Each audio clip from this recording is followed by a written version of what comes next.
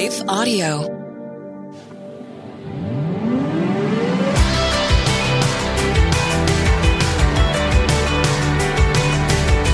You're listening to Therapy and Theology, and I'm your host, Carly Mercoulier. This podcast is a space where we explore popular topics and questions related to the convergence of faith, feelings, spiritual formation, and more. My prayer is that through these conversations, we will grow in our awareness of who we are as beloved children of God, learn to acknowledge our needs and emotions with curiosity and compassion, and rediscover the purpose and power of our unique stories through the lens of the gospel. As a licensed therapist and ministry leader, I want to give voice to the many questions we face while cultivating a clearer view of how our faith informs our healing journey. I don't have all the answers, but I am committed to going deeper and walking together. So whether you've been to therapy or know exactly what you believe when it comes to theology, I want to invite you to join this journey as we fearlessly name the complexities of our present reality and press into the hope of the gospel story. So are you ready? Let's jump into today's question and begin this journey together.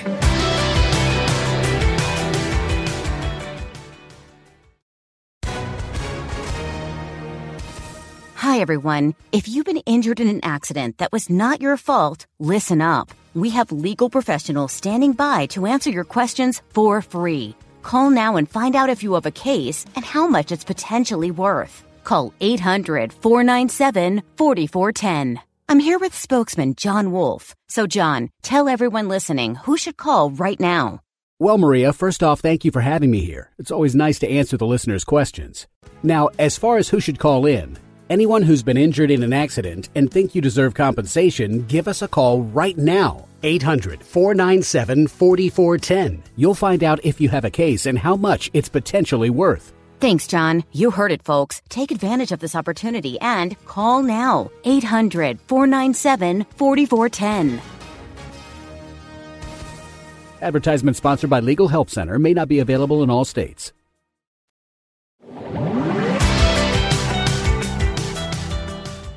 Hello, and welcome back to Therapy and Theology. Happy February.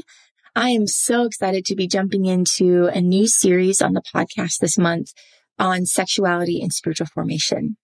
I don't know about you, but these topics seem to be, in the Christian context, all too taboo, and I'm very passionate about bringing a voice and language to what we all are exploring and understanding and maybe even having a difficult time with. So let's dive in. As a disclaimer, though, this topic is one that I know can bring up so many different emotions for many of us. So my promise and prayer for this entire series is that we will gently explore the details of our design as sexual beings created by God with a hope for a space for grace and humility and understanding.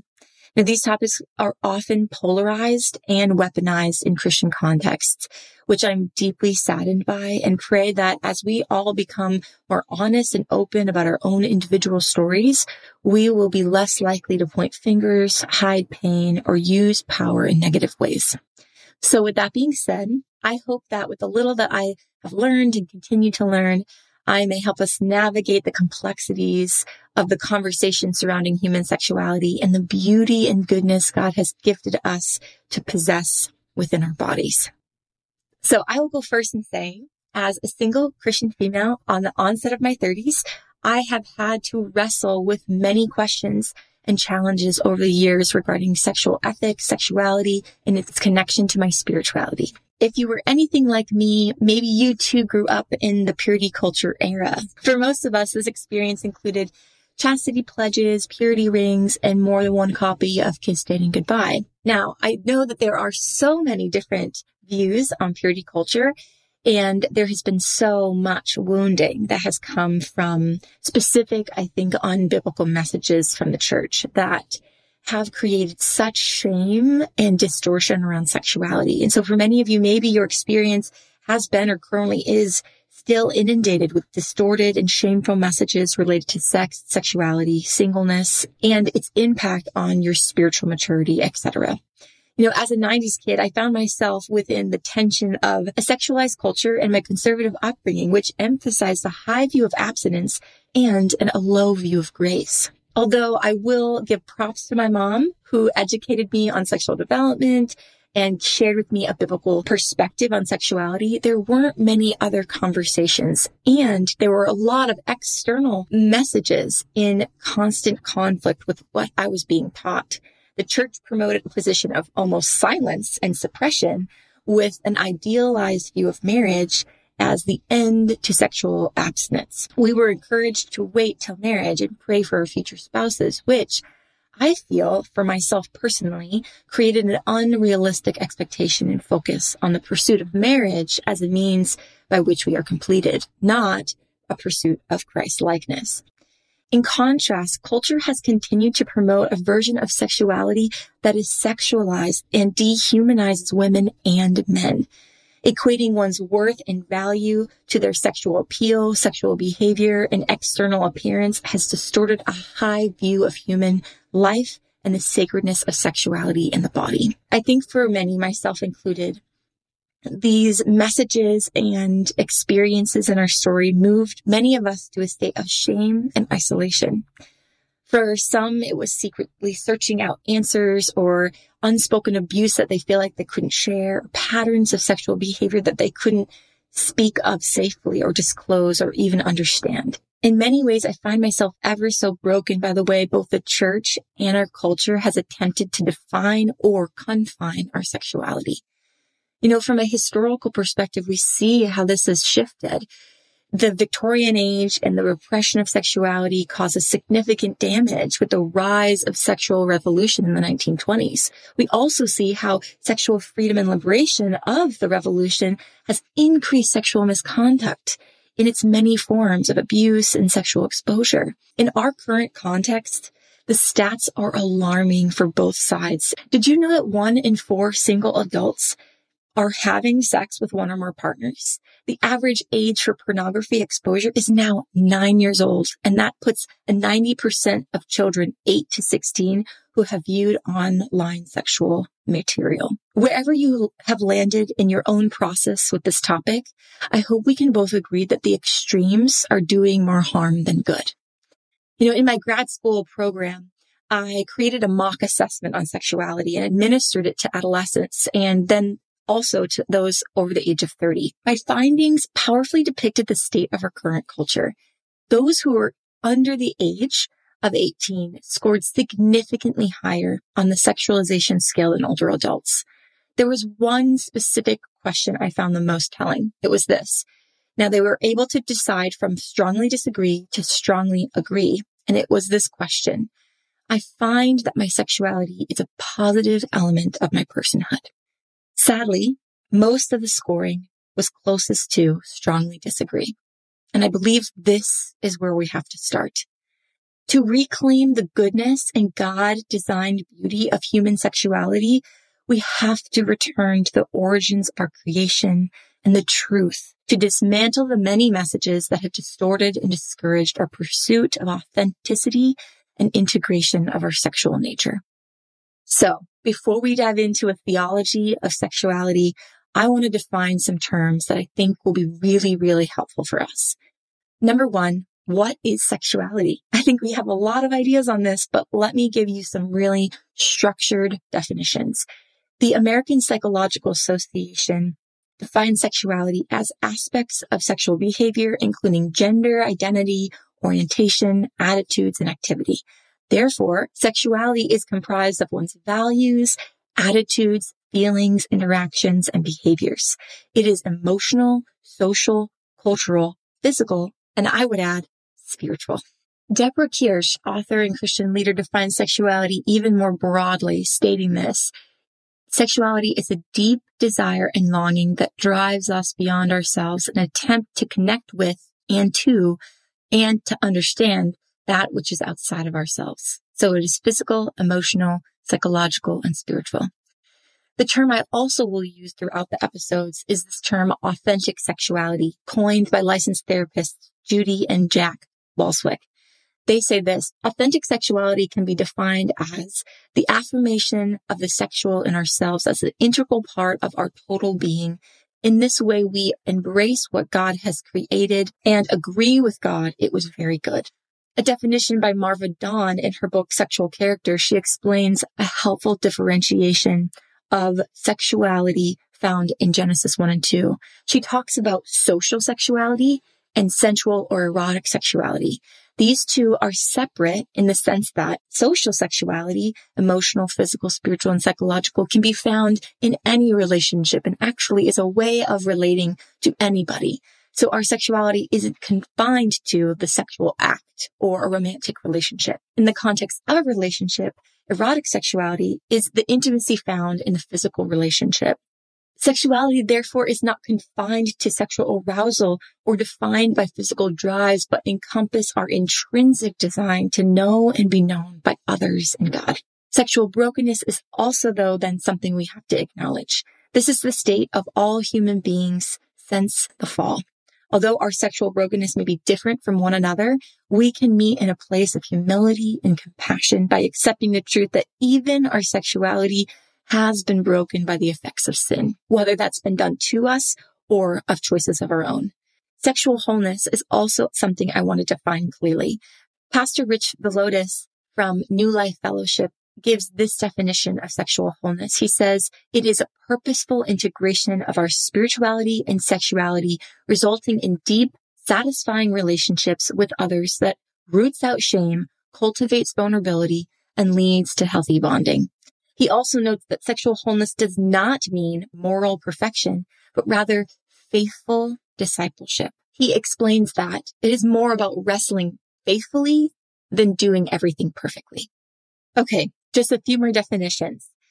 Sexualization is also something that I think is important to define. And it is defined by the APA as anything that defines a person's value by their sexual appearance or behavior. When a person is held to a standard that equates with physical attractiveness, with being sexy, or when a person's body or personhood is sexually objectified. And lastly, sexuality is sexualized when inappropriately imposed on another. These terms and the messages we associate with them deeply form us, don't they? I don't know about you, but before learning all of this, I had so many different messages about what sexuality was and what sexualization was and how I was supposed to form my beliefs around them. So this is where we come back to the idea of formation. And as we do, I want to link spiritual formation to this topic in the context of what I'm going to call sexual formation, the development of self in the context of both our spirituality and sexuality. How and what is forming our ethics around sexuality in pursuit of being made into the image of God? If spirituality is the desire and longing to know God, then sexuality is the desire we have to know and be known by people. And this is such a beautiful thing, isn't it? Today, we will focus on rediscovering a biblical view of human sexuality, which will be the foundation for our discussion on sexual formation in the next episode. And over the next 2 weeks, me and my friends will explore related topics such as faith and sexual orientation, the challenges of singleness, and working through our stories of sexual shame. Within my work, sexuality is a significant storyline because 95% of all therapy is about relationships. So we were made in and for relationships. And Genesis 1 and 2 speaks to this fellowship and image-bearing mark of humanity. And this is where we must anchor ourselves. So let's dive in.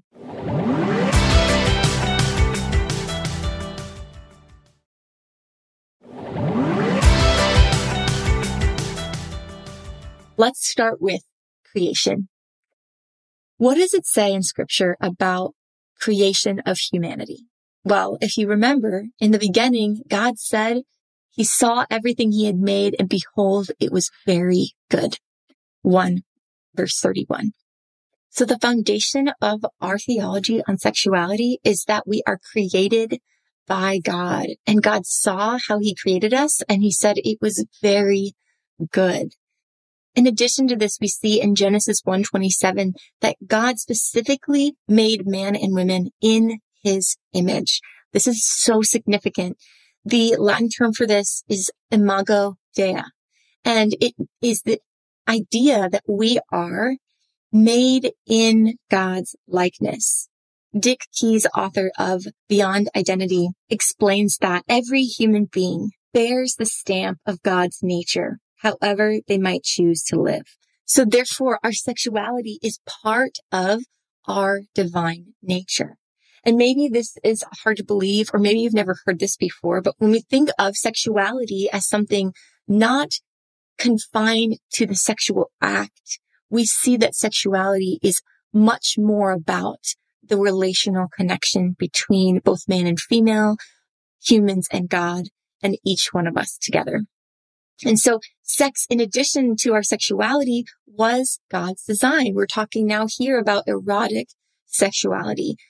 And it says in Genesis 2, verse 24 and 25, therefore man shall leave his mother and father and hold fast to his wife, and they shall become one flesh. And in verse 25, it says, and the man and his wife were both naked and were not ashamed. This is such a beautiful depiction of what sexuality looked like in relationship before the fall. Two specific things stand out to me. One, they shall become one flesh. And the second, naked and unashamed. This idea of the closeness of intimacy, the height and depth of what becoming one flesh means, body to body, soul to soul. In addition, their nakedness did not create shame as much as it does in our society today. Finally, I think in addition to understanding that sexuality is part of our divine nature, that it was seen as good and sex was God's design, we also have to acknowledge that sexual desire, fulfillment of longings, draws us out of ourselves and into relationship with God and others, which means our sexuality in every aspect, both social and erotic, is about something deeper than the act itself. Our feelings, our bodies, our longings were made for and in relationship with each other. So this is the design. And in case you had never heard this before, the Bible has a high view of human beings and human bodies. Both the soul and body were created by God. And in my study and through my many conversations with friends and clients, I have found that there is a huge misconception that Christianity is somehow against the body. And this is simply not biblical. I truly believe that God's design for human flourishing cannot ignore the body. We see this throughout all of Scripture. First in Psalm 149, where he says, you are fearfully and wonderfully made. And then in John 1, it says that the Word became flesh, that Christ became flesh and made his dwelling among us. If the body wasn't good, would Christ have come in a body? In addition, I think we also see the high view of the body in 1 Corinthians 3:16 and 6:19, where Paul reminds those in Corinth that their bodies are temples of the Lord and that God's Spirit dwells in our bodies. And so our bodies are to be holy, which is set apart, is this idea of a high view of what our bodies contain as divine reflections of our Creator. Your body is not bad. Sin does not take away the design that God made to be good. Just like a scratch on a car, the effects of sin impact us and our bodies, but do not change our identity as image bearers. A car is still a car, right? Even if it bears the mark of damage. And so are we, creations of God, despite our human fallenness. We have divine within us. And because of the fall, also, we have the capacity to choose outside of our original design. Okay. So with all of that being said, let's explore the biblical view of brokenness and its impact on our personhood as sexual beings. So we start with this beautiful picture of creation and sexuality and sensuality, and then it all goes wrong. The fall shattered and shifts us to a self-focus and shame state. Man, as I study this, I get so excited about the beauty that God created and then grieve the sin that has entered our world and impacted us in so many different ways. And Scripture tells this story too, right? Just from Genesis 3 on, we see how shame impacted intimacy and led to sexual abuse and sexual assault and prostitution and incest, you name it. The Bible writes about it. Sexual brokenness is evidence of our need for grace and a new vision for sexuality. I think it's important to note here that when I use the term sexual brokenness, I'm specifically talking about an overarching umbrella concept of our fallen state as humans. Because I think oftentimes we can really accentuate sexual brokenness as a worse sin than just our fallen nature. And so when we can normalize the state of our hearts, our humanness, we have less of a combative interaction when it comes to topics of sexuality and sexual immorality.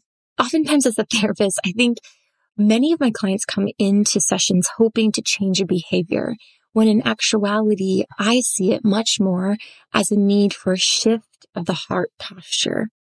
So how do we apply this concept of sexual brokenness to our current experience? Because I think sometimes we can read scripture and not really know how it applies to us, or have it applied incorrectly and create a lot of shame and guilt that is not necessarily restorative in nature, but rather moves us away from our relationship with Christ rather than towards him. And so when I look back to scripture, I think of Jesus's words where he's talking to the crowds and he's saying specifically that it is not what someone consumes. It's not a behavioral thing that is what defiles a person, but it is the person's heart. And he says this in verse 18, but what comes out of the mouth proceeds from the heart, and this is what defiles a person. For out of the heart comes evil thoughts, murder, adultery, sexual immorality, theft, false witness, and slander. These are what defile a person. And I think this is a really important aspect, because when we're talking about sexual sin, or any sin for that matter, brokenness in general, I see that in many ways we can get really stuck in the behavioral aspect of just stop watching pornography, or stop sleeping with your boyfriend or girlfriend, or stop ... You fill in the blank, whatever the sexual brokenness we would identify with is.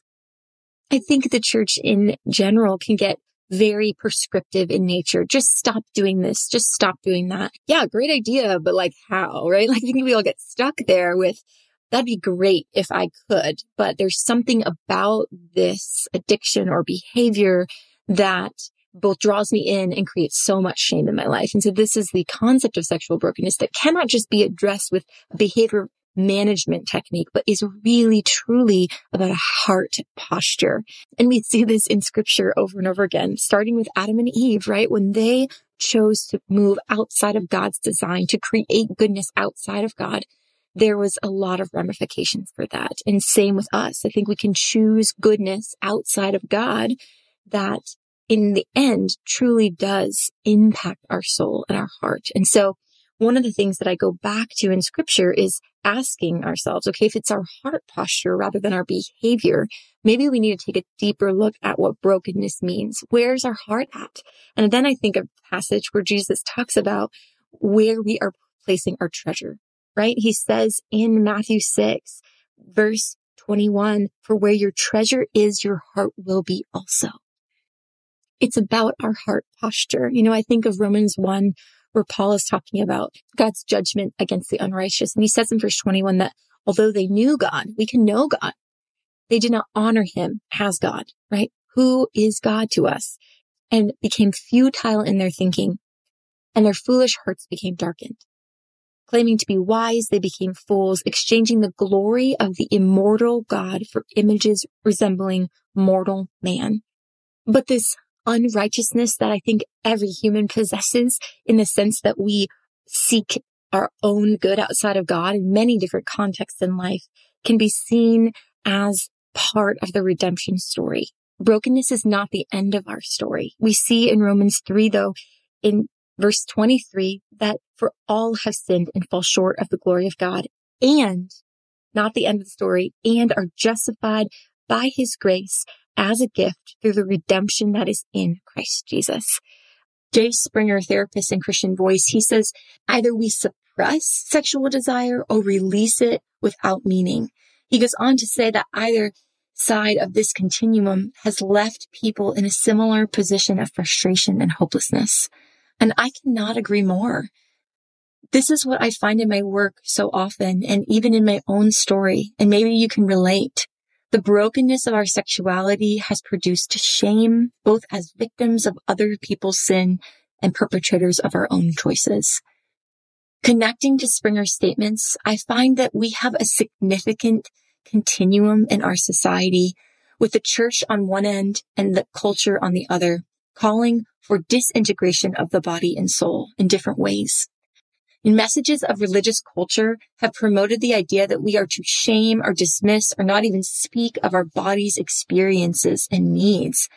And this has done so much damage to both our bodies and our souls. In exchange, we see a world chasing after orgasm and gratification, unaware or simply not caring about what their desire and longings actually mean.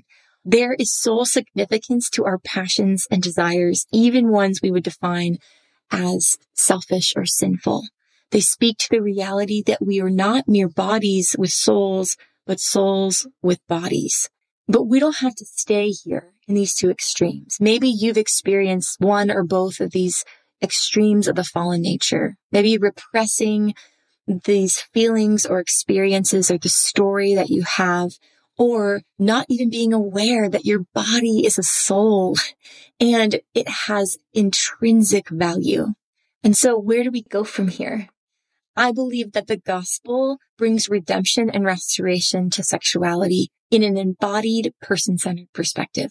I think it's important to note that the redemption story is a process of sanctification that happens throughout our entire lives. And Pastor Rick Velotis mentions this when he defines sexual wholeness, not as moral perfection, because that doesn't happen until heaven, but this pursuit of stewarding our sexuality well in relationships with others in an authentic and healthy way. Romans 6, 7, and 8 are such incredible reminders that through the empowerment of grace and the Holy Spirit's movement, we can have victory in the state of our humanness. And in Romans 8, it says that we are no longer bound by the condemnation, right? So there is no condemnation for those who are in Christ, for the law of the Spirit of life has set us free. And this is also in combination with what Paul says about the Spirit helping us in our weakness. For sometimes we don't even know what to pray, but the Spirit himself intercedes for us with groanings too deep for words. And this is why in Romans 12, it says that in light of God's mercy, his grace and goodness to justify us in our sinful state, that we are to present our bodies, our whole self, as a living sacrifice, holy and acceptable to God. For this is a spiritual act of worship. Our bodies and the way we live are a spiritual act of worship. And so this is the goal. This is the heart posture, to not be conformed to the world. No, that our sexuality might be a way of the gospel to show that we are not conformed to the pattern of this world, but that we are transformed by the renewing of our mind. And this mind, body, heart, and soul connection allows us to live a life that's different and authentic and spirit empowered. The gospel message invites us into a new view of self and relationships, not suppressing our need for connection and intimacy. No, by encouraging it in contexts that are safe and healthy for our bodies and souls. Something that I think I've been learning even in the last several years is that my sexuality, my desire for belonging and connection and love and intimacy speaks to a deeper need than just another human being. It speaks to my desire and longing and created aspect of myself that needs the Lord. And I think it's absolutely true, and my married friends would attest to this, that even in great, healthy, beautiful relationships, we still will not have every need satisfied perfectly. And this is because we were made for eternity. And so I think it can help us have a different and maybe broader view of sexuality and sexual wholeness. Pastor John Tyson says it this way. He says, if our goal in life is to love God and love others, our bodies and how we treat our bodies connected to our sexuality can become a staggering tool for discipleship. There is a need to reclaim the role of the body and sexuality in our spiritual formation. It's saying, how do I use my body and let my desires point me to my deeper longings? It's about tuning in rather than tuning out. So let's quickly recap. 1, sex is good and points to a divine and deeper union with God and with others. Sexuality is an integrated aspect of our personhood, spiritually, emotionally, physically, socially, all of the above. We have been given grace and empowerment through the gospel to live out sexual wholeness, not sexual perfection. And sexuality is a way to express the gospel to the world, that we are not just bodies wanting to be connected to bodies, but we are souls needing to be connected to souls. So what do we do with all of this? Next episode, I will be joined by my pastor and friend, Brenton Lehman, and we will explore some models for sexual formation. But before I close, I want to say one last thing. There is so much space for grace here, my friends. And I feel that the church historically has preached wounding messages on the topic of sexuality rather than normalizing and acknowledging the difficulty and damages of not speaking and leading on these topics. My prayer would be that we can together deconstruct the distortions of religiosity and the everything goes mentality and seek to rediscover a biblical vision for sexuality that is authentic, holy, and purposeful. If you would like to connect more to the resources I've mentioned in this episode, please check out the show notes with all of the links for podcasts, book recommendations, and sermons. Thanks so much for tuning in to this episode of Therapy and Theology. If you have a question or topic you would like discussed on a future episode, please feel free to email me or drop it in the comments. Also, don't forget to subscribe to have each week's episode instantly downloaded to your podcasts, and see the show notes for resources mentioned in this episode. To access more content and join my monthly email list for the latest updates and info, visit my website at carlymarcoulier.com. You're fearfully and wonderfully made. God looks at your heart, not your jean size. Do you know the verses, yet still stress over your body? Oh, I get it. I was raised in church, but I struggled with food, eating disorders, and my body for decades. I'm Heather Creekmore, host of the Compared to You podcast, where we talk about all things body image and comparison from a biblical perspective. We get real about the pressure to focus on appearance in a culture where looks seem to matter most. Whether you're wrestling wrinkles or battling the scale, Compared to Who is the show for you. You'll laugh a little and be encouraged a lot. If you're ready to stop comparing and start living, visit lifeaudio.com to listen and subscribe.